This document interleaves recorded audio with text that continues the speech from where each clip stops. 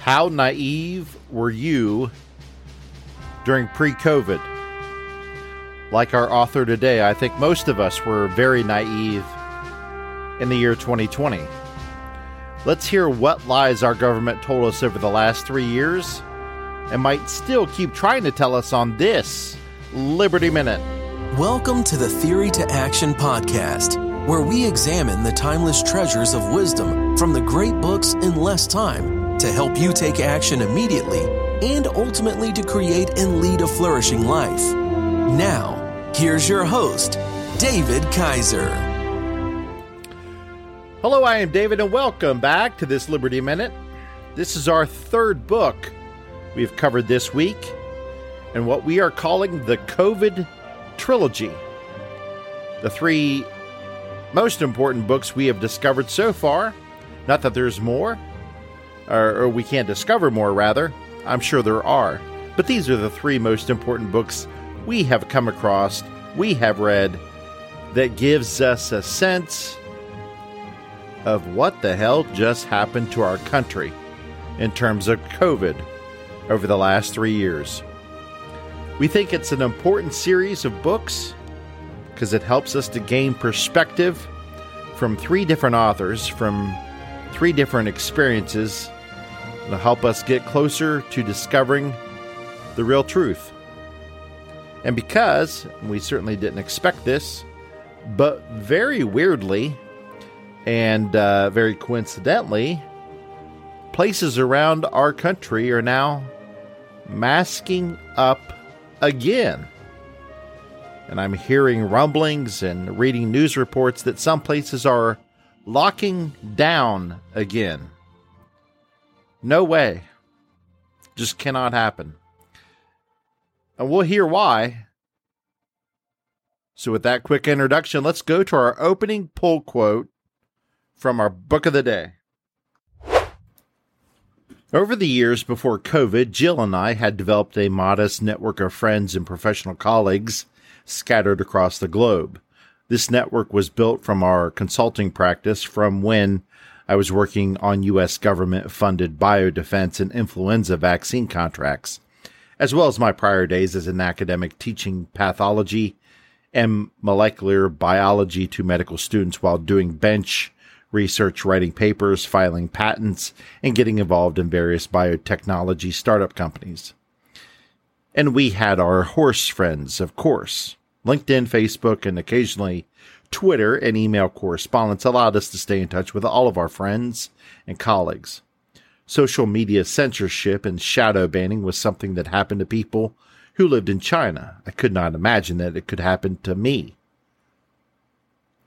Jill and I simultaneously lived in two very different worlds that rarely touched each other, one in cutting-edge biotechnology and infectious disease medical countermeasure research, and the other immersed in horses, hay, orchards, farm equipment, construction, and the local feed store.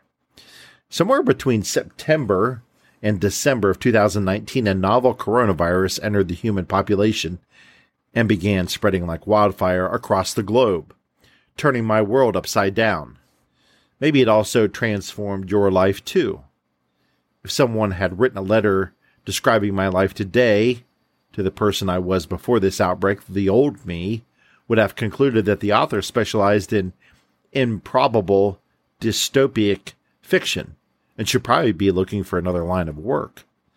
Looking back, I'm struck how sheltered and naive I was pre-COVID, and how much my worldview and my role in it had been radically shifted from subsequent events. Will you take a memory walk with me for a moment? And those paragraphs come to us from Dr. Robert Malone and his excellent book, Lies My Government Told Me, and the Better Future That Is Coming. This book came out in November of 2022. It's 480 pages, so it's nice and thick. And it's a different type of book because there's many contributors to this book, and Malone collates their opinion pieces and then adds his own chapters to complete the book. And what is interesting is the same names that we have already covered continue to start coming up again. Dr. Peter Corey, who was featured in our last Mojo Minute with his book on the war on ivermectin. Dr. Jay Bhattacharya. Dr. Merle Nass contributes a chapter telling of her own experience in the state of Maine, where the state medical board decertified her medical license for prescribing hydroxychloroquine and ivermectin off-label, despite the fact that this is totally standard and a long-standing procedure. And interestingly enough, there is a chapter written by Matisse Desmet. I think I'm pronouncing that correct. Matisse Desmet. And it's all about mass formation and the psychology of totalitarianism. And Mr. Desmet has written a book by the same title, and you know how we love new book recommendations that we stumble across here at the Mojo Academy. So we're going to certainly be adding that book to our list of books to review. Sounds quite interesting, especially after the last 5 years. Now, real quick, I want to give you a breakdown of this book. Again, like I said, it's 480 pages. It's broken down into 3 parts, and here are those parts. Part 1 is called The History and a Physical Exam. How did we get here? Part 2 is the diagnosis, the lies, and the damage done. And part 3 is the treatment plan, the synthesis, and the conclusions. So it's kind of like going to the doctor and walking through a doctor's appointment. At first, you have your history and a physical exam. Doctor wants to know what happened. How did you get in this position? What symptoms do you have? And then, based on all that knowledge, he will synthesize a diagnosis. And then from that diagnosis, he will formulate a treatment plan, the best way to help you to heal up. And I think it's a great way to organize the information. So let's get back to Dr. Malone and learn more about him and his wife, who ironically is also a doctor. Going back to the book. Until COVID, I thought that free speech was a protected fundamental right guaranteed to all citizens of the United States of America by the Bill of Rights. Having been assigned core texts like 1984, Brave New World, Animal Farm, Lord of the Flies, and the Trial and Death of Socrates in the 4th and 5th grade as a, quote, gifted and talented student in the California school system of the time, I believe there was no way anything like that, what was written in those books, could happen here in the United States, especially during the 21st century. Internet censorship and government-controlled propaganda were unfortunate things that happened to those people who lived in the People's Republic of China under totalitarian Communist Party control. But I had been born in a modern, Western, free society, and I had the luxury of watching this play out from afar. Social media was a tool that we used to chat with friends and sell horses on Facebook and write about specific scientific issues of the day and look for new biotech clients, especially on LinkedIn. Trained at one of the top clinical-focused medical schools in the United States, Northwestern Feinberg School of Medicine, I believe that physicians were deeply committed to upholding the Hippocratic Oath. That's the principle of non-malfeasance, or do no harm. And these physicians had the freedom and responsibility to diagnose and treat patients as individuals, and were guided by a shared core of bioethical principles codified after the Second World War and incorporated into U.S. federal law as the common rule. At the center of this training was the practice of taking a detailed history and physical exam, beginning with the chief complaint, uncovering the real problem that brought the patient to the physician, and then patients had medical autonomy and informed consent for any medical procedures that was ethically critical. I knew that corporatized or a computer algorithm-driven medicine was placing ever heavier burdens on the daily grind required to maintain a clinical practice. Now, that's an unfortunate reality that is practicing physicians and medical care providers had to endure if they elected to work under those systems. But For my colleagues, there was always the option to leave for private practice. One edgier new frontier for clinical practice was direct payment to physicians. And practicing in the new world of outpatient surgical centers and doc-in-box group practices somewhere between the local doctor's office of my youth and an emergency room setting, thereby bypassing established hospital networks with their huge cost, clunky bureaucracies, and massive burden of administrative oversight. Now, state medical boards were primarily in place to ensure that physicians and allied medical professionals met educational standards, they provided patients with a high standard of care, and they did not engage in overtly unethical practice or gross misconduct. Examples warranting medical board review and disciplinary actions included violations of the principles of non-malfeasance, benefits, patient autonomy, or justice, violations of which would occasionally rise to the level of medical malpractice, usually by physicians who had developed a substance addiction. Now, state medical boards were not generally involved in policing off-label prescribing practices of licensed drugs or terminating medical license under a medical care provider who was clearly mentally compromised and abusing the right to practice a medicine. I had never heard of a medical board policing free speech by a physician, whether it involved politics or prescribing practices. One example of disallowed medical practices that would trigger disciplinary action involved prescribing powerful addictive opioids without a compelling medical indication, typically leading to both patient addiction and high physician revenue. But most medical boards seemed hesitant to even discipline that behavior. Other examples involved physician compromise due to personal drug addiction or inappropriate sexual contact with patients, resulting in an abuse of the patient-physician relationship. For those situations as well, the usual medical board intervention involved nothing more than a requirement for remedial training with a possible temporary suspension of medical privileges. The current practice of hunting physicians by filing complaints with medical boards to withdraw their license to practice medicine for trying to help their patients with new therapeutic strategies or for questioning the safety or effectiveness of current medical intervention was unheard of.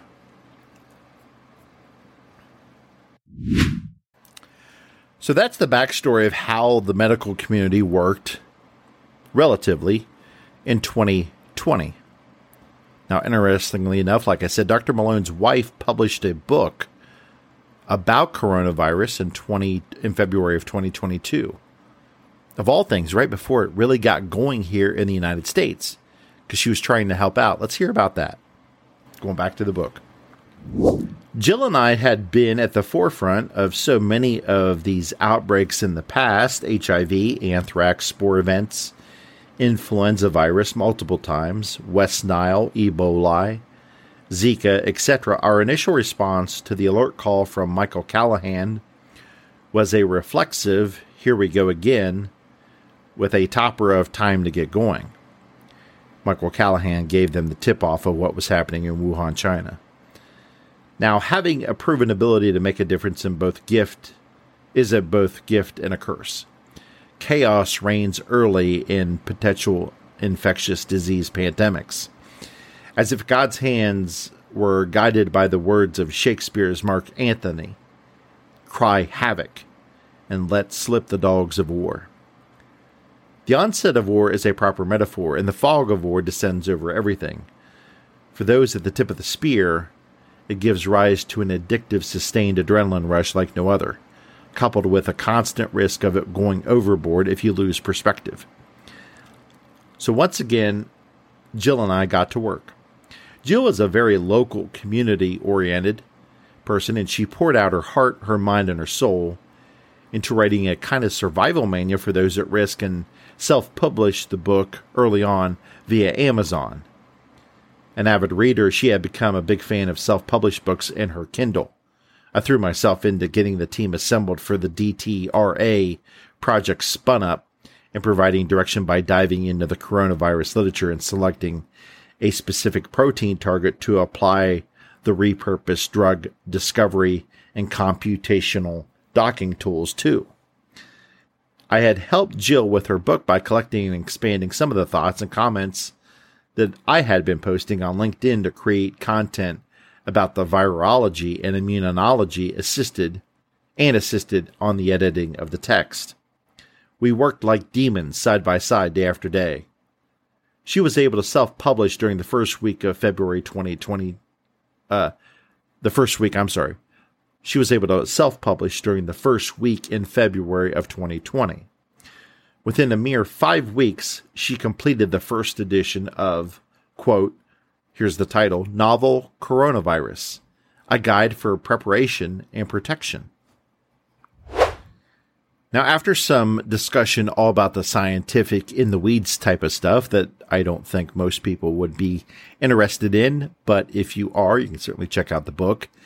We hear what happened to Jill's book, because this is where things start to get interesting.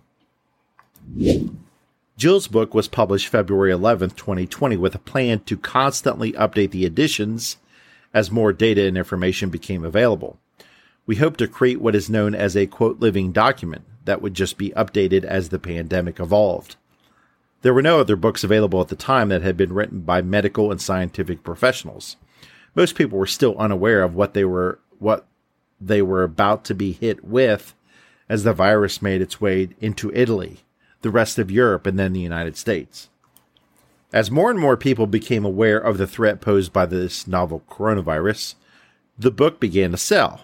Although sales were modest, charts from the Kindle Direct Publishing website showed steady increases in February and March. The Amazon reviews were all 5 stars, and Jill felt a strong sense of pride. It was her first book. Little did we know we were about to encounter the new reality of government corporate cooperative censorship, which would become a major theme throughout the entire history of the COVID-19 public health event. Jill's book was censored by Amazon. No explanation, no appeal. When we went to upload the most current edition in March, we received messages stating that the Kindle Direct Publishing was experiencing a temporary delay in publishing some titles. On the phone, we were told this is a normal delay due to the lack of editors. We then received multiple messages stating that the book did not meet, quote, community standards, which many of us have come to recognize as the standard phrase used to justify censorship in the time of COVID. We spoke with multiple people at the KDP who assured us that the reviewers would speak to us about why, as that was a standard Amazon policy, that usually such problems could be worked out. A few days later, people at Amazon told us by phone that the reviewers would not speak with us and that the book did not meet community standards. They stated they did not know the reason that the book was banned and that they were very sorry. Multiple phone calls produced the same results. They refused to pass on our wish to speak with a supervisor. They refused to answer our questions. At no point did we lose our temper or raise our voice. They just refused all inquiries and stated that the reviewers did not wish to speak with us.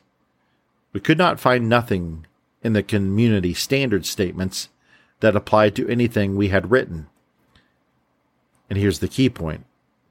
And at the moment, we knew that something very dark was happening, something we had never seen before. Little did we realize that this was just a very early example of what was to become a large movement over the next 2 years, a global movement involving collusion between government, corporatized legacy media, social media, big technology, big finance, and non-governmental organizations to completely control and shape all information and thought concerning the public health response to the novel coronavirus. Censorship was full swing by then. Now, there's so many great stories in this book, from what has happened and the lies that were made up to destroy great health professionals who were actually trying to help folks during the COVID pandemic. There's guys like Paul Marik, who we learned about in the previous book, The War on Ivermectin by Dr. Pierre Kory. And, actually, Dr. Marik's story is absolutely worth reading in this book. This guy had over 500 peer-reviewed publications. He has an H index of 105, which is a productivity and citation impact of the publication's rating, which that 105 index or rating is extremely high. He has over 48,000 citations of his work, and until recently, he was the professor of medicine and the dean's endowed chair of the chief of pulmonary and critical care medicine at East Virginia Medical School. Now, Dr. Marik, he pioneered the use of vitamin C to treat sepsis, and when used early and at appropriate doses can be a lifesaver. But here's the kicker. These treatments are low cost and don't bring in massive dollars. They are off-patent medical treatments. So the corrupt medical establishment shuns them, and when COVID-19 hit, that's when the long knives came out. That's the lie that the government continues to tell you. Only vaccines work, not therapies, or not medical therapies, and certainly not low-cost therapies. Now, there's another story told in this book from Ed Dowd.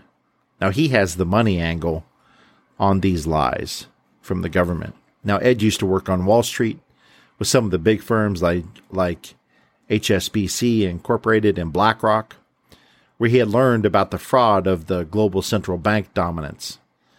Now, this went all the way back to the bank bailouts in 2008 and 2009. And that's a fascinating read, by the way, because I was watching all of that happen and following it closely in the Wall Street Journal at the time. Now, let's just grab two small pull quotes to highlight this part from Ed Dowd, but I encourage you to get the book because these compilations of stories are very powerful to provide you a look from a variety of angles about everything that happened during COVID-19. Knowing that all cycles end and that the growth in the global debt was unsustainable, many of us in the financial community wondered what the end of this cycle would look like. How would it manifest itself? We pondered. Would it manifest itself in political instability or currency wars or sovereign debt defaults? Now, a real quick interruption here. He's talking about, in this paragraph, he's talking about all the easy money that was put into the system in 2008 and 2009 during the Great Recession. Now, let's pick up the book here. In 2019, we saw signs of global growth slowing and a repossession crisis when overnight lending rates spiked in the fall. Corporate credit spreads began to wobble a bit. It looked like we were nearing the end of this cycle. Then the COVID-19 crisis hit, and the central banks had an excuse to print the largest amount of money in the history of the Federal Reserve, with 65% increase in the money supply from 2019 to 2020. As a seasoned investment fund manager, my suspicions were triggered by this surge in the money supply. My suspicions were confirmed when I saw the St. Louis Federal Reserve President James Bullard being interviewed about how to reopen the economy on the April 5th, 2020 edition of Face the Nation. And later on, Mr. Dowd makes this final point. The corporate media and large tech companies are also complicit due to their censorship of critical vaccine information, and in my opinion, are accessories to wrongful death. Once we open up the Overton window, the range of allowable public, political, and scientific discourse on this topic, and the majority of the population learns what has happened, we will see a tremendous loss of trust in our institutions. At a bare minimum, the NIH, the CDC, the FDA, and the Health and Human Services structures need to be raised and built up again anew. In addition, the politicians, the doctors, the university administrators, and the media tech complex that has pushed this vaccine program will have much to answer for in the coming years, they too will have lost the public's trust and will need to rethink their institutions and their governance. Yes, right on. Absolutely.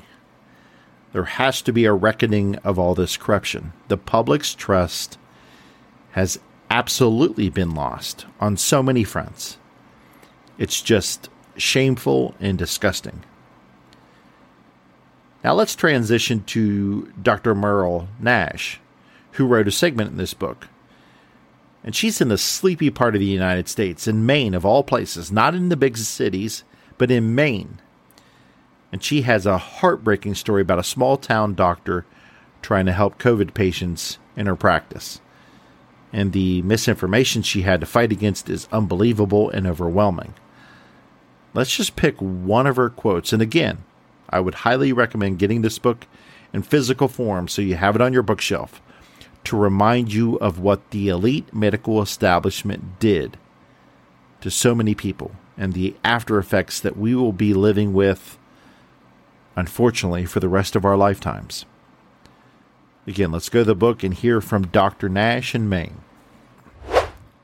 Finally, this is what my state, Maine, the Medical Licensing Board, claims about me. Quote, the board noted that ivermectin isn't Food and Drug Administration authorized or approved as a treatment for COVID-19 in the suspension order. The board said that her continuing to practice as a physician constitutes an immediate jeopardy to the health and physical safety of the public who might receive her medical services, and that it is necessary to immediately suspend her ability to practice medicine in order to adequately respond to this risk. End of quote. Dr. Meryl Nash goes on, I am 71 years old, and my medical practice was set up as a service to provide care during the pandemic that was otherwise very hard to get, so everyone could get access to the COVID-19 drugs, or the COVID drugs, who wanted them. My fee was $60 per patient for all the COVID care they needed.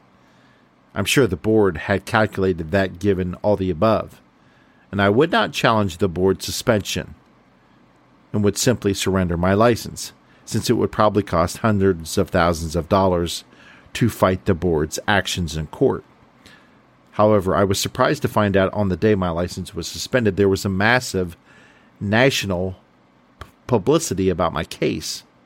The story was on the AP wire, covered from the San Francisco Chronicle to the Miami Herald, and for some reason, it was not behind the usual paywall. Newspapers The Hill, Newsweek, The Daily Beast, and many other publications all ran hit pieces about me. I gathered that my situation was bigger than just a Maine renegade medical board. I had been selected to serve as an example to physicians nationwide who might be prescribing early treatment for COVID. Once I realized I was to be made an example of, to assist with a national fear campaign followed by a purge of doctors who think independently, I decided to fight back. Fortunately, the Children's Health Defense is helping me with my legal expenses, which is what allows me to mount a strong attack against the bulldozing of free speech, of patient autonomy, and of the doctor-patient relationship. There was a lot riding on this outcome, and we have only just begun to fight for medical freedom and the physician's right to practice medicine. It's just heartbreaking. She was on the front lines. She was doing God's work, helping patients get better during COVID. And they had her shut down. This whole medical establishment is corrupt from top to bottom. Corruption at its worst. Now, all these stories are just from part 1 of this book, the history and the physical examination portion of how we got here. Now, let me briefly cover some of the other topics to try and do this book justice. Because I think just a quick scan of the chapter titles will move you to get this book. If you feel like the government and medical experts have lied to you for the past 3 years, and from all accounts, not only the polling, but just anecdotal information. If you just ask your friends and your work colleagues, that ask them for people that are suffering from vaccine injuries, people that have suffered from non-medical interventions in their COVID virus. You can tell people no, they have been lied to. If you feel that way, you should get this book. Here's the chapter titles and the section names. Section 1 is the medicine, science, philosophy, and psychology. Now, this is all from part 2. Part 2, section 1, rather. Chapter 9, science versus scientism. Chapter 10, repurposed drugs. Chapter 11, mRNA vaccines, the largest human experiment ever. We're going to come back to that because it was written by Dr. Malone himself. Preventable deaths in vitamin D3. Scientific fraud at the Centers of Disease and Control and Prevention, the CDC. Bioweapons, the future is here. Most journalists are scientifically unqualified. And the final chapter in this section, COVID-19 vaccines and informed consent by John Allison, JD. Now, in fact, let's stop here because I can see our time is ticking away and I want to honor you guys, the audience, and respect your time. So let's go to Dr. Malone's treatment of the mRNA vaccines, which is very good. And did you know that he helped to invent the mRNA technology, the foundation that was part of the vaccines originally? This is one of the guys who helped create the thing. Let's go to the opening chapter of what Dr. Malone wrote in his book, Lies My Government Told Me. Chapter 11, mRNA vaccines, the largest human experiment ever. More than 5.41 billion people worldwide have received a dose of some type of COVID-19 vaccine, equal to about 70.5% of the world's population. In the United States, as of October 17, 2022, 265.59 million U.S. residents have received at least one dose, and 226.59 million have completed the initial vaccine protocol, out of a population of 335.49 million, roughly 67.5%. Of the 613.25 million mRNA vaccine doses administered, 375.64 million of these doses were manufactured by Pfizer BioNTech, and 237 million doses by Moderna. Between the U.S. and the EU, a total of nearly 1.5 billion, with a B, doses have been administered. This accomplishment involved a novel technology, a large-scale manufacturing process, and a product that was created past non-clinical and clinical development, manufactured, distributed, and globally deployed in less than 3 years. In terms of logistics alone, this is undeniably a major achievement. At a meeting of the Special Committee of the European Union Parliament held on October 11th, 2022, to discuss the findings regarding the COVID-19 pandemic and recommendations for the future, a Pfizer executive confirmed that their vaccine has never been tested for its ability to prevent the transmission of SARS-CoV-2 virus before being put on the market. Data emerging since the introduction of the vaccine indicate that it is in fact unable to do so, thereby negating the claim that COVID-19 passports are necessary to protect others. In other words, governments throughout the world employed a wide range of propaganda and censorship methods to promote these products as both safe and effective at stopping the spread of SARS-CoV-2 infection, despite the fact that there was no studies that even tested how well they would prevent the spread of COVID-19. It is not an exaggeration to state that this massive deployment has been the largest clinical experiment performed on human beings in the history of the world. Let me say it again. It is not an exaggeration to state that this massive deployment has been the largest clinical experiment performed on human beings in the history of the world. Wow. Extremely powerful words from Dr. Malone. And here is another great question we need to ask ourselves collectively as a society. What if the largest experiment on human beings in history is a failure? What if the largest experiment on human beings in history is a failure? Let's go back to the book. In fact, Dr. Robert Malone asks that question next. What if the largest experiment on human beings in history is a failure? He writes, as Ed Dowd described in Chapter 8, life insurance companies have been reporting alarming increases in all-cause mortality and disability in working-age people.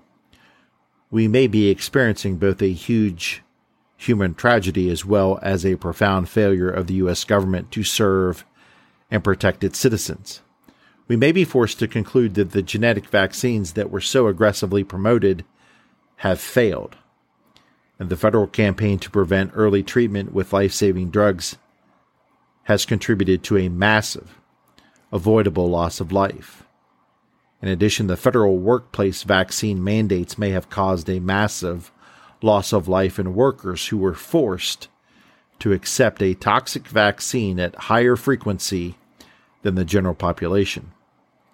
Furthermore, we may also have been living through the most massive globally coordinated propaganda and censorship campaign in the history of the human race. All mass media and the social media technology companies have coordinated with governments and the vaccine manufacturers to stifle and suppress any discussion of the risks of the genetic vaccines and or alternative early treatments. There must be accountability. We are not just talking about the grinding the First Amendment into the mud. We're talking about an avoidable mass casualty event caused by a mandated experimental medical procedure, for which all opportunities for the victims to inform themselves about the potential risk have been methodically erased from both the internet and public awareness by an international corrupt cabal operating under the flag of the Trusted News Initiative, while systematically silencing physicians who raised vital concerns via a globally coordinated censorship and defamation campaign. Dr. Malone finishes by writing, George Orwell must be spinning in his grave. I hope I'm wrong. I fear I am right. I hope you're wrong too, Dr. Malone, but I fear you're right. As we record this in September of 2023, almost 1 year, roughly about 11 months since you published this book, all indications are that you are indeed right. So I do fear where we go from here. Now, these are just 3 pages from the chapter in the book where Dr. Malone specifically addresses the mRNA vaccines. And when the creator of the actual vaccines that are built on this technology that they're using, when he is telling you that they're improperly using them and they're lying to you about them, I recommend you listen to him. Again, I'd recommend you get this book. Real quick, the other title sections, or the other sections, is part 3. I'm sorry, section 2, chapters 17 through 21. This is all about the public health. Chapter 17 is the tyranny. These are the titles of the chapters. Tyranny of the modelers. Chapter 18, the moral right to conscientious, philosophical, and personal belief. Exemption to Vaccination by Barbara Lowe Fisher. Chapter 19, Bioethics in the COVID Crisis. Chapter 20, The Illusion of Evidence-Based Medicine. And Chapter 21, ARPA-H, The Intelligence Community Within the National Institute of Health. And then finally, Section 3 and Section 4. Section 3 is all about corporate media censorship, propaganda, and politics. That is the inverted totalitarianism, behavioral control, and the end of the American dream, propaganda, corporatism, journalism, advertising, and the noble lie. Chapter 25 finishes that with the mendacious New York Times warning about censorship. Of all people, the New York Times talking about censorship. Pot, kettle, black. Finally, Section 4, Follow the Money, the Economics. And there we see Chapter 26, The Lockdown Harms and the Silence of the Economist by Mikko Pakalin and Jay Bhattacharya. Little side note here, Dr. Jay Bhattacharya was part of the gang that Scott Atlas brought in to see President Trump in the summer of 2020 when President Trump had the ability to pivot and to work our way out of this mess. You can check out the Mojo Academy review for that in-depth book review on Scott Atlas's Plague Upon Our Nation. That's the title of it. It's worth the money for the Mojo Academy membership right there to get that review. We also covered it for free from this microphone. Again, the book is A Plague Upon Our Nation. And you can get a very good book review there. So, actually, before we pivot to the next topic, I just saw where Dr. Atlas and Dr. Jay Bhattacharya, they have teamed up at Hillsdale to fight the corruption of science. And they've established an academy within the Hillsdale College campus. And it looks like they have some other folks joining them now. So the truth is getting out. And the good guys, the truth tellers, are working to find ways to correct the system. Now, there's a monumental amount of work ahead of those guys, so we have to pray for them, for protection and knowledge and wisdom to guide through this minefield of nefarious people. No pun intended, from the movie Nefarious, which is all about demonic possession, because I think some of these people are demonically possessed. And most likely the amount of work that we have to undo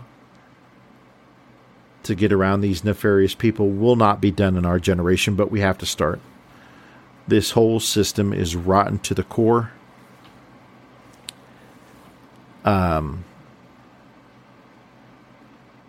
So, to finalize this book and the chapter titles, to outline for you just how broad and sweeping this book is.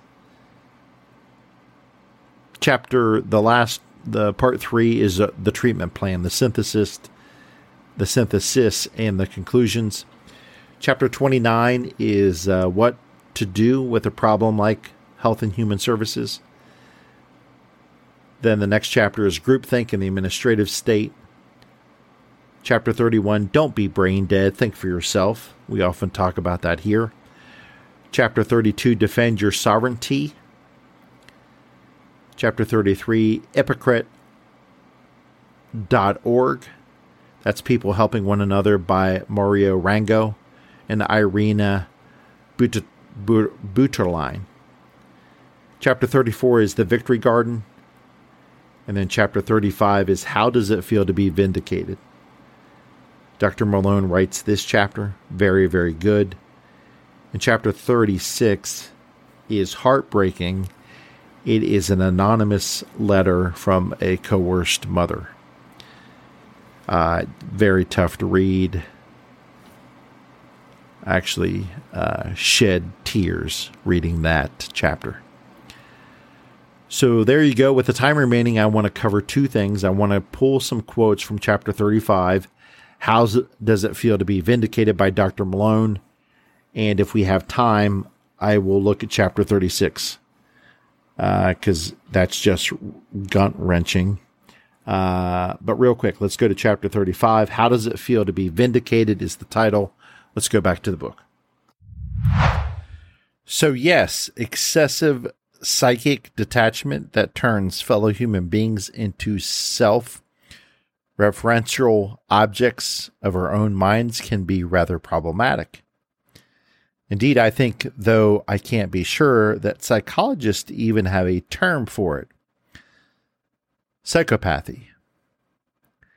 Bill Gates, Klaus Schwab, Anthony Fauci, Rochelle Walensky, Paul Offit, Janet Woodcock, Robert Bright, Jessica Cecil, and her Trusted News Initiative. Don't forget those names. They should live in infamy.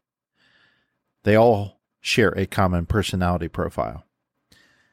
Now, lately I have been getting the question, how does it feel to be vindicated?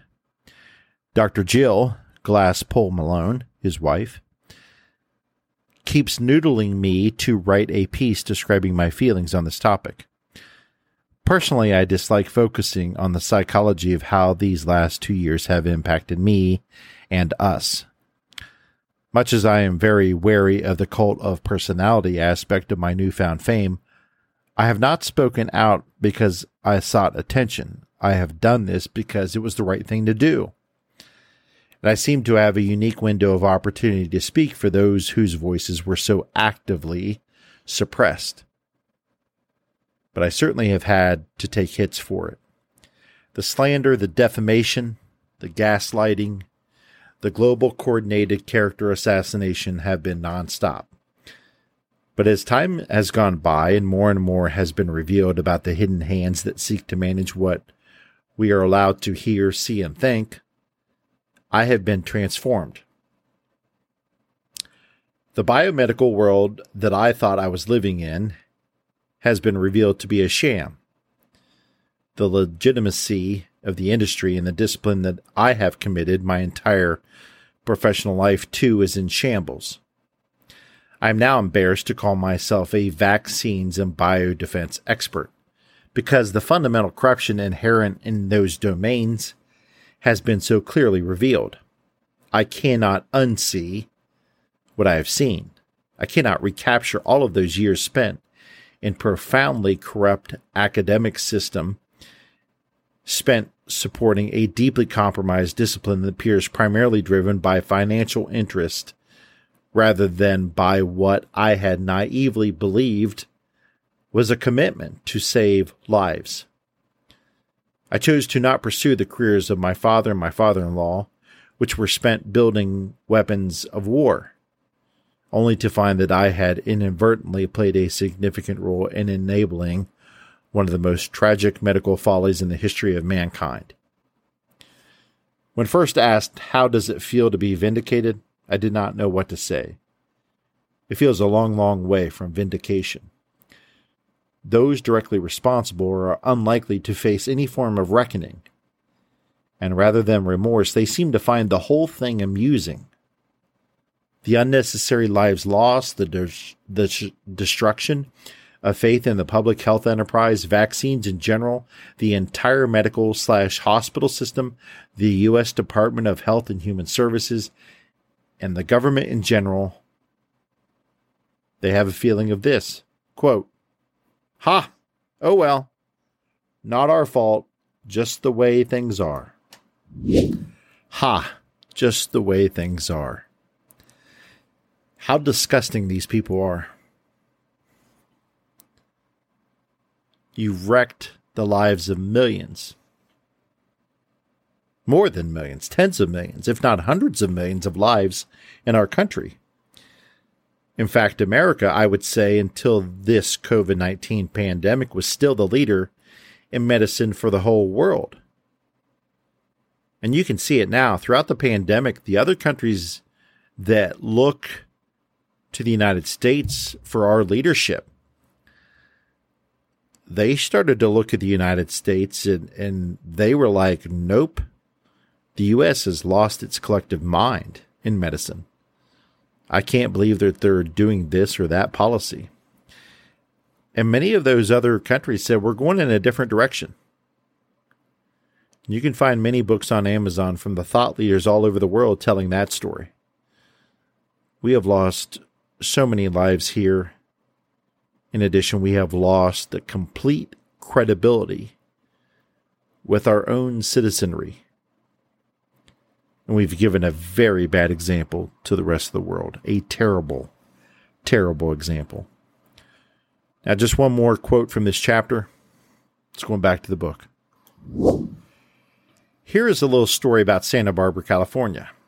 I left my job as a carpenter and attended Santa Barbara City College between 1980 and 1982, graduating with straight A's as president of the student council. This was made possible in part by financial assistance from the Santa Barbara Foundation. When invited to come speak at a stand-up SB event in Santa Barbara regarding COVID, I suggested it would be nice to do a fundraiser for the Santa Barbara Foundation as an opportunity to give back to the community and organization that had made my journey from a carpenter and a orchard farmhand to a physician and /scientist possible. When they contacted me, the foundation decided that they did not want to receive any support from a, quote, far right-wing person such as myself. Et tu, Brute. This is an example of the price that has had to be paid. And we would do it again in a heartbeat. Because it had been the right thing to do. And we found ourselves in a position where we had a chance to make a difference. We have made new friends all over the world, and I now have a very different worldview than I had 3 years ago. I have no regrets, but I take no pleasure in the thing. Have you ever been to Santa Barbara, California? If you have, you know it's literally the most beautiful place in the country. At least I think it is. I mean, it's just stunning. The fact that the people there have lost their minds is so sad. I mean, to do this to one of their very own people, and Dr. Malone, the humanity in this country is going to hell. People have lost all critical thinking skills. To live in one of the most beautiful places in the country and to have lost your mind so deeply in the cult of what the government has told you, and you cannot separate that from politics or because of politics, is mind-blowing. Just mind-blowing. It's complete and utter ignorance. At the end, though, did you catch that nugget of wisdom about the worldview which we just covered in our Catholic Corner? Here it is again. We have made new friends all over the world. I now have a very different worldview than I had 3 years ago. That's powerful stuff, man. Just powerful stuff. You can't lie to people over and over. The government can't lie, period. Nada. Full stop. Cannot lie. There has to be a reckoning. Now, regarding this letter that brought me to tears, I've had second thoughts about it, about reading it. I would say if you want to read this letter, go buy the book and read it for yourself. Dr. Malone's book deserves to be on your bookshelf. This letter is an anonymous letter from a coerced mother, and it's just heartbreaking. Get the Kindle version or get the hardback version. Either way, buy the book. It deserves to be bought. Dr. Malone has put a lot of work into this. And finally, I know this has been one of the longest podcasts we've ever done. I think this rivals our episodes on Gettysburg and the opioid pandemic that is still ravaging our country. That was ravaging our country before COVID, and we still have never dealt with that. We covered that book, Dreamland, by Sam Quinones. Now back to this book, Lies My Government Told Me by Dr. Robert Malone. He's a hero among many heroes during the COVID wars. And I want to share something that I thought I would never share since I'm a conservative Republican/independent. And this comes to us from the foreword of the book, and it's written by Robert F. Kennedy Jr. Now, Robert F. Kennedy Jr. is a liberal Democrat, and I've disagreed with him on every public policy, most likely probably 95% of all public policies. And this whole COVID madness for the last 3 years, isn't a red or blue thing. It's not a Democrat or Republican thing. It's everything. It's the whole point. It's way more than that. So just listen to our last pull quote from this very liberal Democrat who actually still believes in telling the truth. Go on to the book. For decades, the military-industrial intelligence apparatus has routinely taken advantage of catastrophic crises to increase their power and control. And this time, Robert Malone was among the few who stood up in their path. For this, he has earned their disdain and my enduring respect. Being a highly accomplished and internationally recognized physician-scientist, a pioneer and expert in mRNA and DNA vaccines and therapies, and a researcher and developer of biodefense countermeasures for the U.S. Department of Defense contractors, Malone posed a special problem for those in power. He could not be easily dismissed or debated, so instead he was quickly deplatformed and canceled by corporate and social media at the behest of the government. He was then vilified, marginalized, and lied about. The dust is still settling, and Robert Malone is still standing. He is supported by other physicians, scientists, scholars, attorneys, activists, who contributed chapters that are woven throughout this book. Readers will be guided through the rabbit hole of falsehoods and misrepresentations that beguiled millions of Americans into accepting mandated vaccines and barely tested drugs without even the pretense of informed consent. Parents agreed to give mystery injections to their children and babies, yet can't explain the risks or supposed benefits. Malone envisions a different future, one in which our citizens understand enough to defend their freedoms, medical and otherwise. By giving us all deeper insight into the global pandemic of government deceit and overreach, this meticulously researched book can be an important part of reaching that better future. And Robert F. Kennedy Jr. is very close to the truth in that writing.